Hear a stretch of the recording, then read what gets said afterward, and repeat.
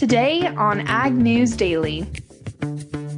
Each of those last 2 years, we have planned it out up to the point of cancellation. So, really for this year, it was, just rekindling everything that we've done over the past couple of years and adding in some new components and so forth. Good afternoon and happy Thursday from the Ag News Daily podcast. It's Ashton Carr joined by Delaney Howell, and I had to look down at my calendar just to make sure my days were correct. I'm all thrown off today. Yeah, we've missed you on the podcast this week, Ashton, but you have been busy moving to a new house, apartment. What are you moving into? Yes, I moved into my first one-bedroom apartment. I'm living alone. I'm a little nervous about that because I thrive off other people, but I don't know. I've been here for about a day and a half now, and I'm liking it so far. I have to admit, the best move I ever made was when I finally moved in to get my own apartment and lived alone. I think everybody should live alone at some point in their life before you get married. But I personally flourished living alone, even though I'm a people person too, Ashton. I mean, I like to go out. I like to do things. I like to be around people. I'm an extrovert, but I do like living alone. Did like living alone, I should say. Yeah, I think I'm going to like it. I was jamming out to some music while I was getting my work done this morning because I don't have any neighbors really right now. So I'm in my own little world. Well, that's okay. That works. Well, Delaney, I know that I've missed a couple of key news stories this week. I did listen into some of your discussion with Dawson, but why don't you go ahead and just kick things off for us today? Maybe what have I missed this week? Well, I don't really have any updates on the JBS South America story, but I do have an update on Brazilian weather. As I reported last Friday, I believe it was, Brazil's issued a water emergency for the country as there are severe drought in a number of key growing regions. Well, we have now seen some updates here on that front. That while that drought is continuing and that water crisis is going on, it is expected to impact river navigation. And it's speculated that transportation costs are going to be more expensive for commodities, which makes sense when you think about it there, since a lot of commodities do have to travel at some point over or through waterways down there in Brazil. But according to their infrastructure minister, he said that cargo ships would have to deal with a disruption to water navigation on the Tete Paraná waterway. Not sure if I pronounced that correctly, but they're trying to divert water to power generation and less concerned at this point in time about water navigation. So he said if companies are unable to use the river to move goods because water levels fall, they would have to resort to trucks. And I've not personally been to Brazil, but I have heard a lot of horror stories about the road and infrastructure down there in Brazil. And I don't think a lot of the trucking routes that they'd have to make are very super great roads, Ashton. So that could be a little bit of a concern for those folks, Brazilian farmers down there.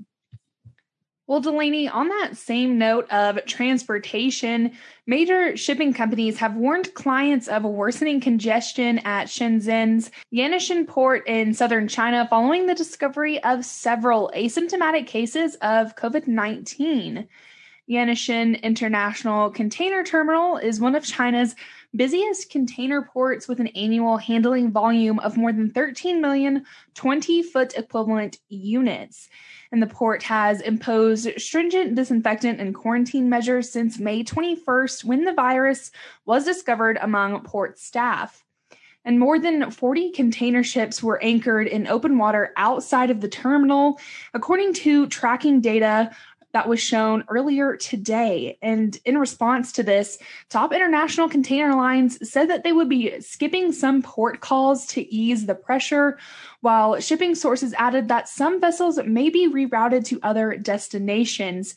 Delaney, I mean, we're already into the 6th month of 2021, and I feel like we've had so many stories about ports and other, shipping issues. So I feel like transportation, we really can't get a break right now. No, we certainly can't. And I haven't been paying super close attention to it, but I know that there's a lot of transportation bills and discussion going on right now in US Congress. But I've got to be honest, I really have not paid close enough attention to have any sort of great analysis on what's going on. But I am going to continue here with another piece of somewhat transportation related news, this time talking exports.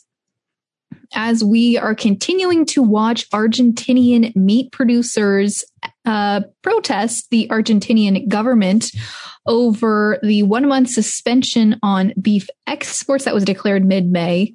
It's expected that talks will intensify with the government here because we have not seen those protests let up as of yet. But the suspension is aimed at lowering, of course, domestic inflation there. But cattle ranchers say they disagree with the measure and in a protest have called to a halt all livestock sales that lasted through Wednesday. As of today, they're still on strike. But farm leaders say that the strikes may resume to include grain sales if progress is not made in talks with the government. So we don't necessarily have a timeline as to when those talks should continue, but they are expected to intensify here pretty quickly. And according to the Ministry of Agriculture, between January and April, Argentina exported about 28% or 278,000 tons of beef that the country produced. And as we've talked about before on the podcast, China is one of the largest meat importers of Argentinian beef. So they are certainly struggling, I'm sure, right now to receive some good taste in beef if Argentina does continue to go on strike here. Well, Delaney, like I was telling you before we started recording here, all of my stories today concern China, but this next one is really about their relationship with Australia. China is set to handle disputes regarding anti-dumping and countervailing duties on barley imported from Australia in line with settlement procedures of the World Trade Organization. And the Chinese-Australian relationship, especially concerning barley, has been one that we've been kind of paying attention to for quite some time now. And last week, the World Trade Organization agreed to establish a dispute settlement panel to resolve the China-Australia barley row, according to a trade source attending that meeting. In response to WTO's recent establishment of a panel to resolve the disputes, the ministry spokesman for China said that the Chinese government had always respected WTO rules and managed its foreign trade accordingly. So it sounds like the fire is kind of settling, or the dust is settling. I don't know why I said the fire is settling, but the dust is settling. That's the saying there between this relationship between China and Australia. Yeah, and that one has been heated for quite some time, to pick up on your fire reference there, Ashton. I'm glad that you made some kind of connection. I don't know where my mind's at today. Well, that's all right. No big deal. You've had too many days off, I guess. I know. I need to start working my brain muscles a little bit more today. Well, let's see. I want to chat weather here for just a moment. I was reading through Eric Snodgrass's daily newsletter that he blasts out, and we're expected to see some pretty heavy storms spread out through the U.S. over the next couple of days here. A flash flood watch is posted for portions of North Carolina and Virginia, all the way into Tennessee and Kentucky throughout the mid-Atlantic. So they're anticipated to get some rain, but other portions of the Corn Belt may not. Here over the next 7 days, we are trending towards drier in the Western Corn Belt and Northern Plains, pushing into the Canadian Prairie. So those folks potentially should not see a whole lot of rain here over the next 7 days. And we are going to start to see some really excessive heat move here out of the West into the Midwest and further on. I think next week, Ashton, when you're here in Iowa for the World Pork Expo, it's going to be pretty hot. So I would definitely pack a pair of shorts or two. Well, awesome. I just did some loads of laundry because I'm needing to start packing because I'm going back home to Dallas for a couple days, and then I'll head on over to the DFW airport and fly out to Des Moines. I'm very excited about that. But I just have one other story to talk about today, of course, about China, because earlier today they said that the resumption of quote unquote normal discussions with the United States on the trade and economic fronts are apparently keen to move beyond a trade war, as it is said that both sides aim to resolve issues pragmatically. China's vice premier, who has led trade negotiations with the U.S. before, has held 2 video calls with U.S. Trade Representative Katherine Tai and Treasury Secretary Janet Yellen in the past week, marking the first formal engagement between the two sides on trade and economic issues under the Biden administration.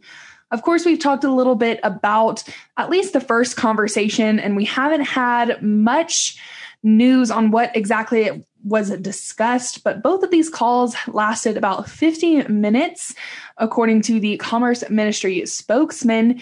And they added that conversations started smoothly and Sino-U.S. trade, macroeconomic situations, and domestic policies were among topics discussed.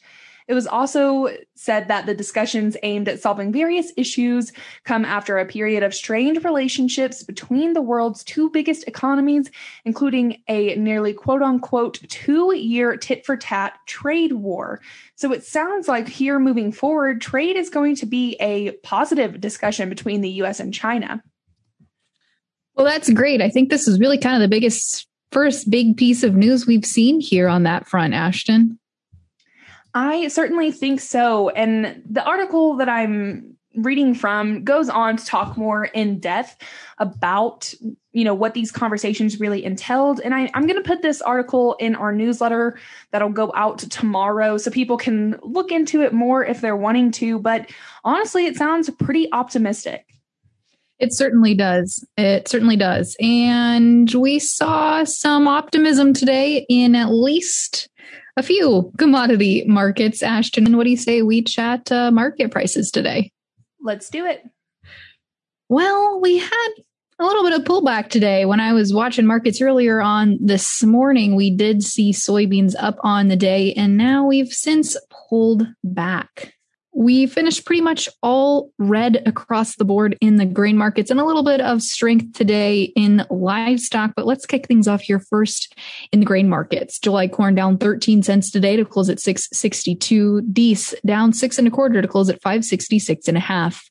Soybeans were higher on the day at first thing this morning, but have since pulled back into some bigger losses. July shedding 13 1/4 cents to close at 15.49 1/4. November down 10 1/4 cents to close at 14.03 1/2. Chicago wheat lower today as well, with the July contract shedding 11 1/4 cents to close at 6.76 1/4. The Dees down 11 1/2 to close at 6.88 1/2. Hopping over to take a look at livestock today, mixed trade in the cattle complex as the live cattle contracts mostly lower, feeder cattle higher. August live cattle today down 72 1/2 cents to close at 118.52 1/2. The October down 1/4 to close at 124.65. Feeder cattle higher today, with the August contract adding 62 1/2 cents to close at 152.95. The September up 70 cents to close at 155.50. And in lean hogs today, moves to the upside as the July contract didn't quite touch new contract highs and finished 52 1/2 cents higher to close at 119. August up 20 cents to close at 117. And wrapping things out here with our Class 3 dairy milk futures. July 9 cents lower today to close at 17.80. The August up 11 cents to close at 18.45. Now, Ashton, ahead of your visit here to Iowa and World Pork Expo next week, we are chatting today with Doug Fricke of the National Pork Producers Council.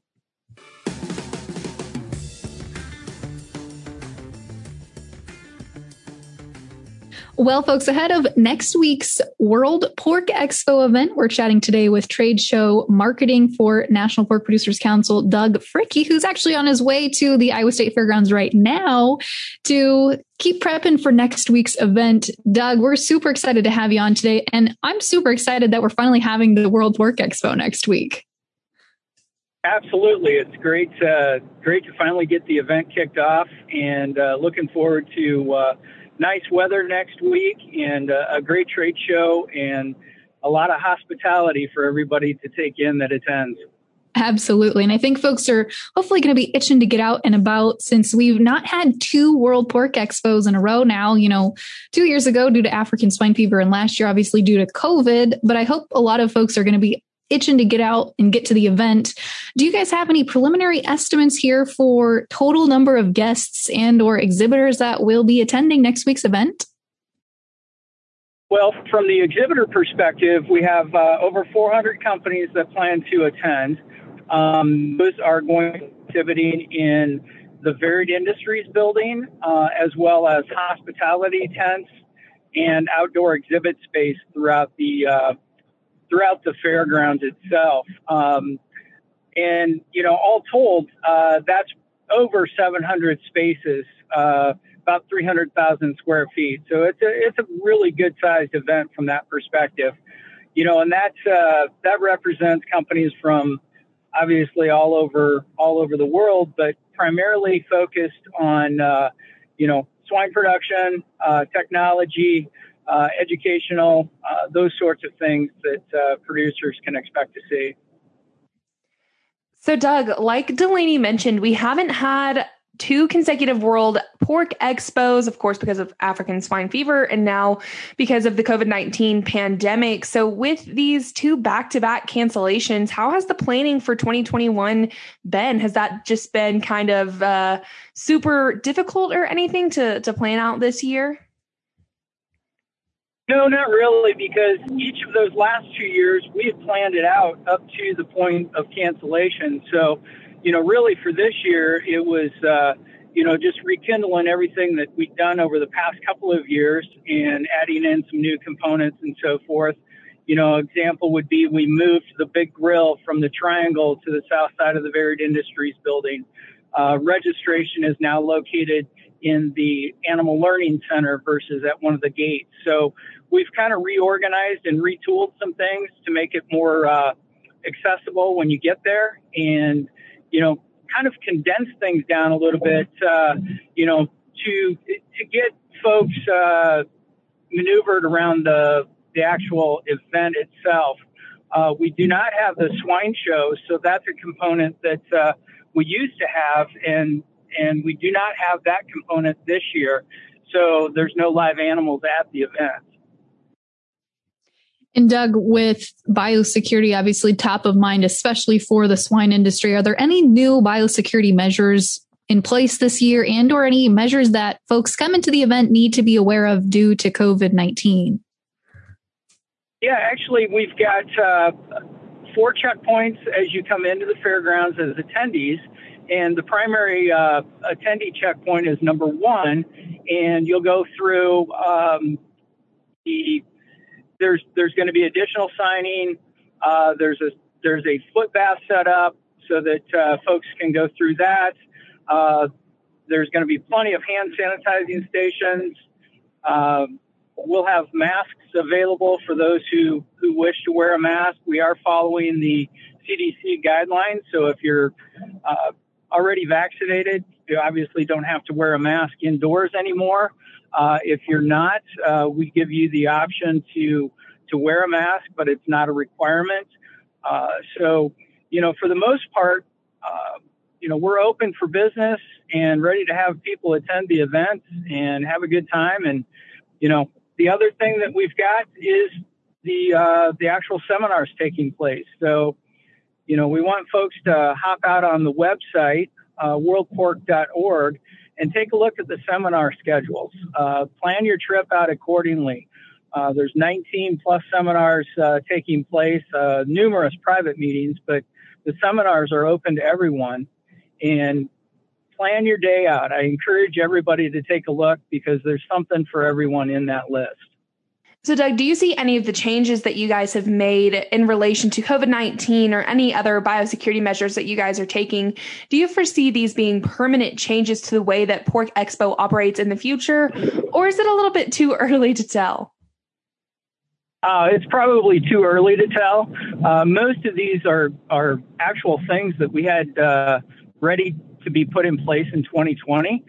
So, a lot of the concepts that we have out there are just executing what was previously in the works. So, the hand sanitizing stations and those sorts of things, those have always been out there, and we've just increased the number.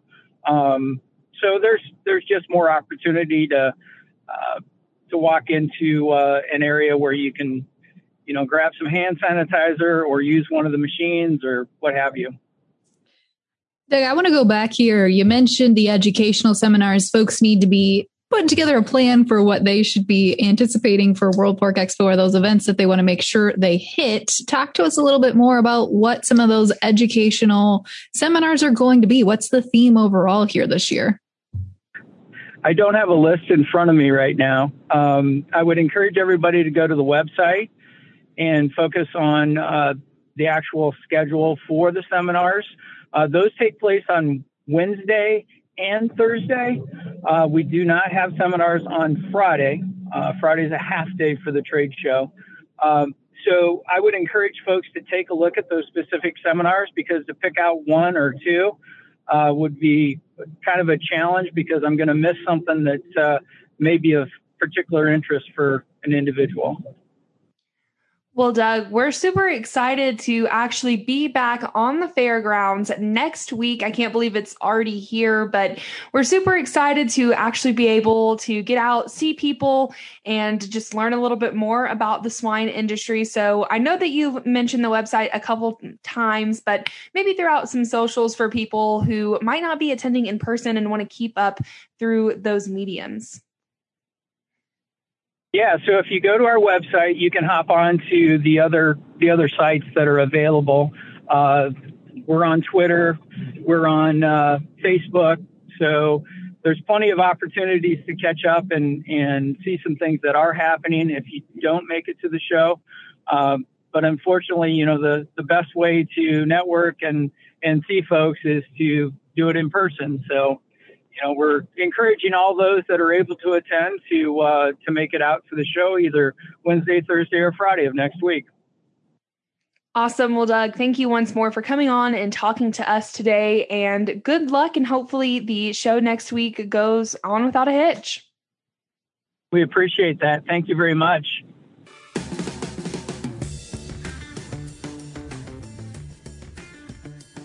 Thanks again there to Doug for coming on and chatting with us. I didn't realize that it had been 2 consecutive years that we haven't had a World Pork Expo, so I'm sure that this one is going to be really exciting. I'm hoping that there is a good turnout, especially for my first time in Iowa.